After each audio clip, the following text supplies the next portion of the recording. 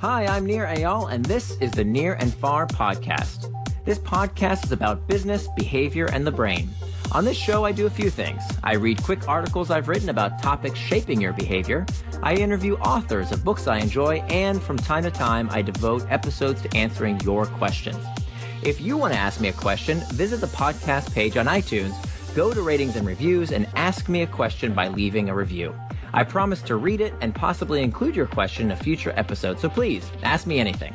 Now, enjoy the episode, and for more, you can always visit me at nearandfar.com. Hello, welcome to Near and Far. I am Nir Eyal, and we are broadcasting to you live today from the NASDAQ Entrepreneurial Center here in sunny San Francisco. Today's guest is someone who truly does push the limits, not only her limits, but the limits of mankind. Alison Levine is the author of On the Edge. See, she is a person who has led the first female expedition to the top of Mount Everest. She has touched the highest peak in every continent, including expeditions to the North and South Pole. She started successful companies, and she wrote this New York Times bestseller, On the Edge, Leadership Lessons from Mount Everest and Other Extreme Environments. Alison Levine, it's an honor to have you here today with us. Thank you so much. It's an honor to be here. So tell us, why this book? What inspired you? So I found that so many of the leadership lessons I learned in the mountains, whether it was serving as the team captain for the first American Women's Everest expedition or, climbing an unclimbed peak, doing a first descent somewhere no one had ever been.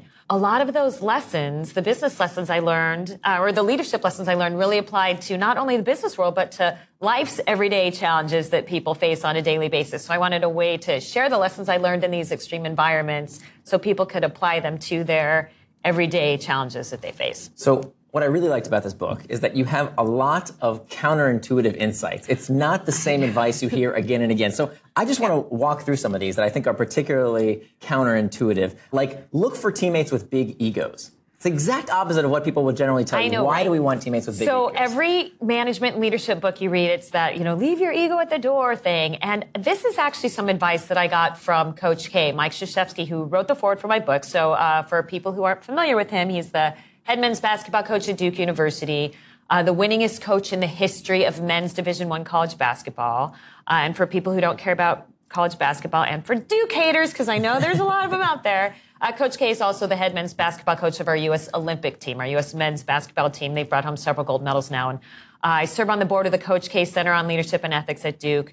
And I was at a breakfast a few years ago where Coach was talking about what he looks for when he's recruiting that Olympic team. And I thought it was really interesting because he said that he looks for ego. And I thought, well, right, because you don't want that, right? Leave your ego at the door. I get it. And he said, no, you want ego. And I thought, wait a minute, that doesn't make any sense. He went on to explain it, and then it did make sense. He said that when he's recruiting a team, there's two kinds of ego that he looks for. The first is what he calls performance ego. He said, I want people who are good and who know that they're good. He said, I don't want LeBron James to come out onto the court and be a wuss. I want him to be LeBron James with all that confidence. And I thought, all right, that makes sense because I don't want to be climbing Mount Everest with a teammate who's thinking, gosh, I don't know, maybe we're a little out of our league. Maybe we shouldn't be here. You want to be climbing with people who are thinking, I've got this. So that's performance ego. The second kind of ego that Coach K looks for is what he calls team ego. And he said, I want people on my team who are going to be proud to be a part of something that collectively feels more important than the individuals alone, right? Name on the front of the uniform, Team USA, more important than the name on the back of the uniform. And that made sense to me too, because, when I was recruiting our Everest expedition members, I wanted women who were going to be proud to be a part of the first American Women's Everest expedition and wear our country's flag on their sleeve. So what he said about ego really made good sense to me. Yeah. So how do you screen out for entitlement? That's interesting because that's something different. And also, you can have a strong ego and treat people well. Having a strong ego doesn't mean that you treat people poorly or you have that sense of entitlement. And for me, it came from just asking questions. I did phone interviews with potential candidates for our team, and I asked them a lot of questions, and I could tell by the questions they asked whether or not they were going to be a good fit for the team. So when you bring up entitlement, when people would ask questions like, are we getting paid? Are we flying first class? And I'm thinking, no and no. And I thought maybe this is a person who isn't going to be such a great fit. But when I would have people that would ask me, gosh, is there any way, if I'm not chosen for the team, is there any way I could still come and pay my own way to base camp and stay there and support you somehow? Or can I help you build a website or raise money? And so I thought those are the people who are going to be a good fit.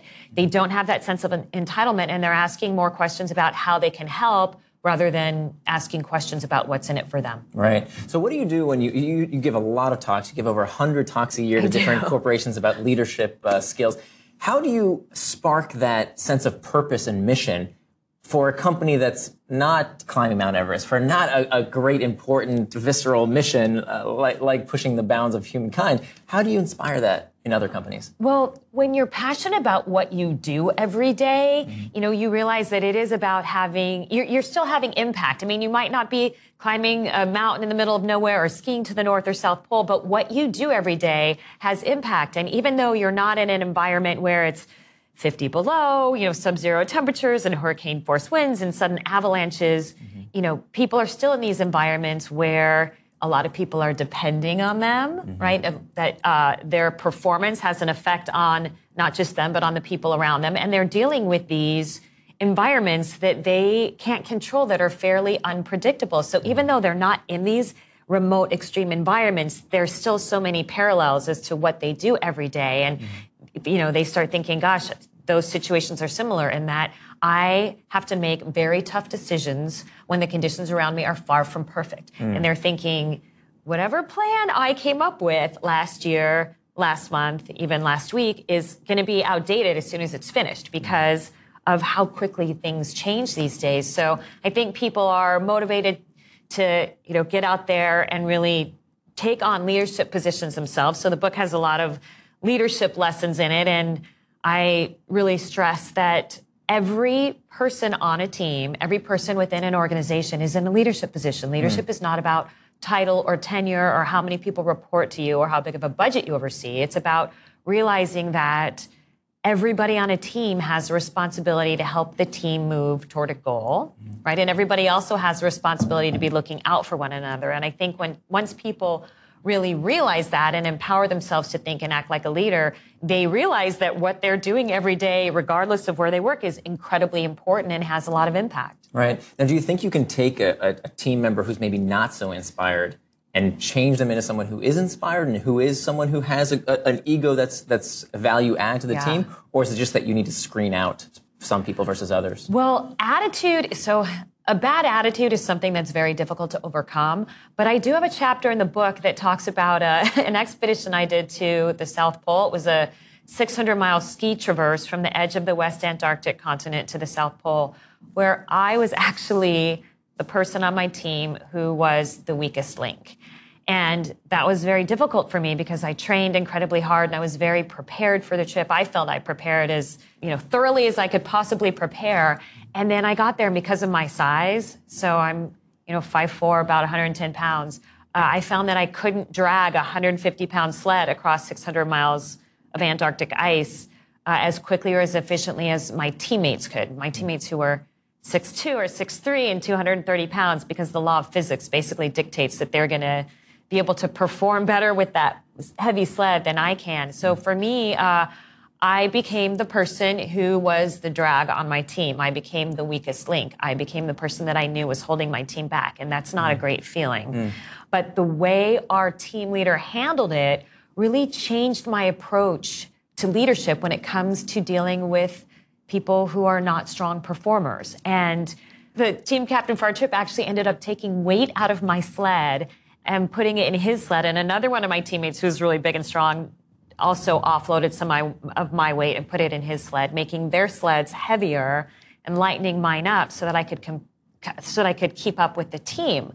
And for me, that sent a really strong message about them wanting me to succeed, them wanting me to be part of the team, and that they valued my contributions, even though I wasn't as physically strong as they were. And in order to repay them, what I did is I became the person who shoveled the snow barricades around everybody's tent at night. So after you ski for 15 hours, you have to pitch a tent And then you have to protect it from the elements. So you have to build a snow barricade to protect it from the wind and the storms. And so because I was shorter to the ground, I could shovel snow more easily than the taller people. So I sort of found my sweet spot in an area that I wasn't expecting, right? Becoming the team snow shoveler that would make the barricades around people's tents. And I did that in order to repay them for the extra weight that they put in their own sled. So I think that as leaders, we need to be creative. And instead of expecting people to overcome weaknesses, we need to be creative and help them compensate for their weaknesses. Because if you can take someone who is not a fantastic performer and help them compensate, you will often get a higher level of performance out of that person than you would have gotten out of them had they been an on-par performer with everybody else to begin with. So it's just a good lesson about how to handle weaker team members, right? Be creative, help them find their sweet spot and not overcome, but compensate for the weakness.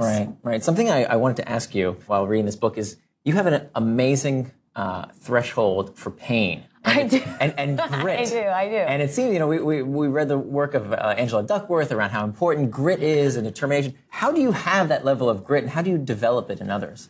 I think growing up in a tough love family is part of it. So long story, but I was born with a hole in my heart that got bigger as I got older. So I had my second heart surgery when I turned 30. I had one more when I was 44. When I would complain about problems, I feel like I can't breathe. I feel like there's an elephant sitting on my chest. And my parents were like, oh, you're fine. You're just nervous for the spelling bee or whatever. I'm in 5th grade complaining about these things. And I think just learning that, we had this rule in our family, no whining, no complaining, just figure out how to do what you need to do and do it with a smile on your face. And I think that really set the tone for me because as a leader, you can never expect the people on your team to be willing to endure anything that you are not willing to endure. So when I am in these situations where it is painful and difficult and uncomfortable and I'm exhausted and I have an altitude headache and I feel sick to my stomach, I know that the people on my team are feeling the same way. So I've got to still get out there, put a smile on my face, do what I'm supposed to do because it's not about me, it's about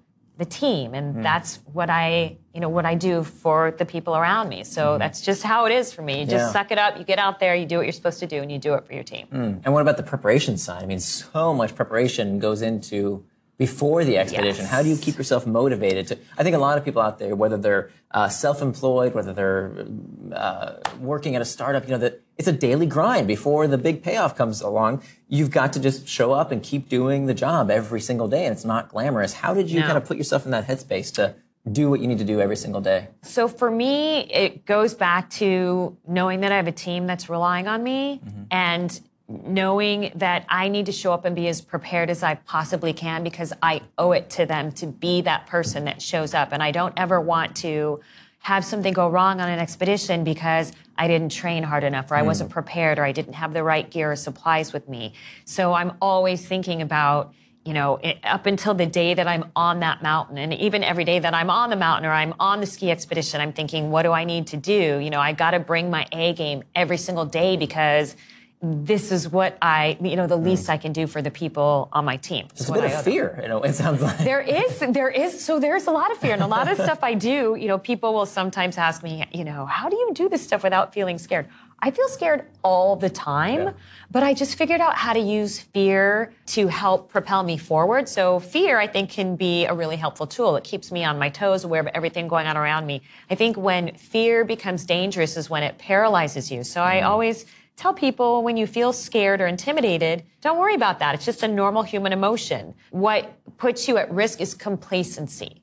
So complacency is really what will kill you when you're in the types of environments that I'm in. Say more about that. What do you mean by complacency? So, for example, I think about that a lot in this area called the Khumbu Icefall on Mount Everest. So there's this area between Base Camp and Camp 1 on Mount Everest. And it's made up of 2,000 vertical feet of these big, huge moving ice chunks. And these ice chunks are massive. They're the size of small buildings. And what happens is the sun comes up, everything starts to melt. These big, huge, massive ice chunks, they start to shift around. So you're in constant danger of being crushed. So it's one of the scariest parts of the mountain. It's one of the most dangerous parts of the mountain. It's where most of the accidents typically occur. And people are really, really scared of the Khumbu Icefall. A lot of people will climb Everest from the north side just to avoid the Khumbu Icefall because it's on the south side of the mountain. And, when I'm going through it, I'm always very aware of the fact that if I get scared and I stop, that's when I'm at risk, right? Because the longer you're in that icefall, the more dangerous it is. You want to get through it as quickly and as efficiently as you can. So I was, yes, it's very scary. And I'm going through there thinking, man, this is like really effing scary. But I just got to keep moving because being complacent, standing still, not taking action is really what puts you at risk when you're in these types of environments that are constantly shifting and changing. So keep pushing through the fear. Push through the fear. Yeah, just don't let it paralyze you and realize it's okay to feel fear. It's normal to feel fear. I think there's something wrong with you if you're in the Khumbu Icefall and you're not scared. So I say, don't worry about it. If you feel scared or intimidated, that is normal. Complacency is what will kill you. And what about what drives you to take on these challenges in the first place? I mean, once you sign up, once you're committed, you're in. You got to do it. Yeah, you're all in. I mean, have you ever felt after you signed up, what did I just do? I mean, plenty of times. Even, thinking about the first American Women's Everest expedition, right? We were first team of American women to climb Everest together. We had this big sponsor, Ford Motor Company was our sponsor. We had 450 media outlets following our climb, CNN doing live updates from the mountain. And then we missed the summit by a couple hundred feet because of bad weather. And then you go from, doing all these media interviews and everything, and then you're just the butt of Jay Leno's opening monologue joke. And yes, that really happened when you get back. And it actually took me 8 years before I got up enough courage to go back to the mountain and try it again. And I made it to the top on the second try in 2010. But what I learned from that experience is that we need to be more failure tolerant, right? Because I made it up in 2010 when I had a really similar circumstance and that a storm came in like it did in 2002. So we missed the summit in 2002 because of weather, had the same type of weather in 2010, but because I knew a lot more about my pain threshold and my risk tolerance, I managed to actually make it through some pretty crappy weather to get to the summit in 2010. So because I had that previous failure in 2002, that experience sort of enabled me to get to the top in 2010. And I think in general, we're not really a very failure tolerant society, which is really too bad because the lack of failure tolerance really stifles progress and innovation and prevents people from taking risks. And in fact, one of the lessons from your book that's counterintuitive is that success itself can be a problem. We always think that failure is the problem. You're saying failure is good, but success is the problem. Tell me more about that. I think when you succeed at things all the time and you never have a big setback or a big failure, you just kind of think, okay, I did it, good for me, yay, pat yourself on the head or pat yourself on the back and move on. But when you have a failure, especially a high-profile failure, you tend to really stop and reflect on your own performance, on your team's performance, on the situation. You think about what went wrong, what could have gone better. And it's interesting because when I made it to the top of Everest in 2010, you would think that I would think, the summit. But really what I was thinking is, all right, this is it. I mean, it didn't seem like that big of a deal because I realized that what's important are the lessons you learn along the way when you're fighting like hell to get up there, rather than the 10 minutes that you're standing on the top. And you have to think about what you're going to do with that information, right? What you learned along the way during that battle, what you're going to do with that information to be better going forward. Right. I mean, is that the high for you? Because I hear this a lot from people who have been successful, who have accomplished things that are so amazing. They get there, and they kind of have the same reaction of like, all right, like that's it.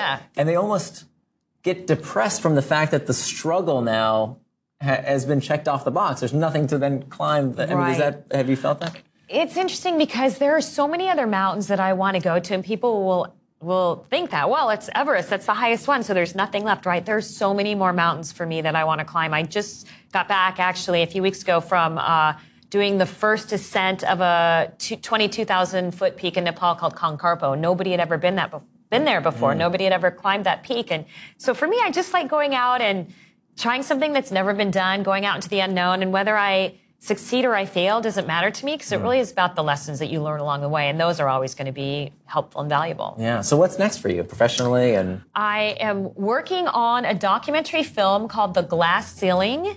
If people are interested in checking out our film trailer, it's at www.theglassceilingmovie.com.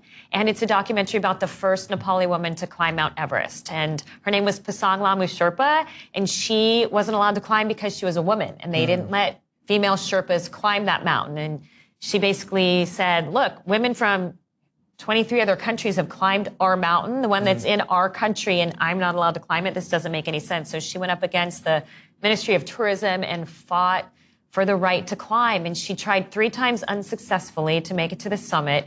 She finally made it to the top in 1993 on her 4th attempt, but she died on the way down. So she didn't live to tell her story. So we feel it's an important story to tell. So that's why we're making this film now. Wow, incredible story. Thank you so much for joining us today. Of course, the book, thanks for having me. is On the Edge, Leadership Lessons from Mount Everest and Other Extreme Environments by Allison Levine. Thank you so much for being here. It was a pleasure. My pleasure. Thanks for listening to this episode of the Near and Far podcast. You can always find more at my blog, nearandfar.com. And don't forget, if you have a question you'd like me to explore in a future episode, leave me your question in the form of a review for the podcast on iTunes.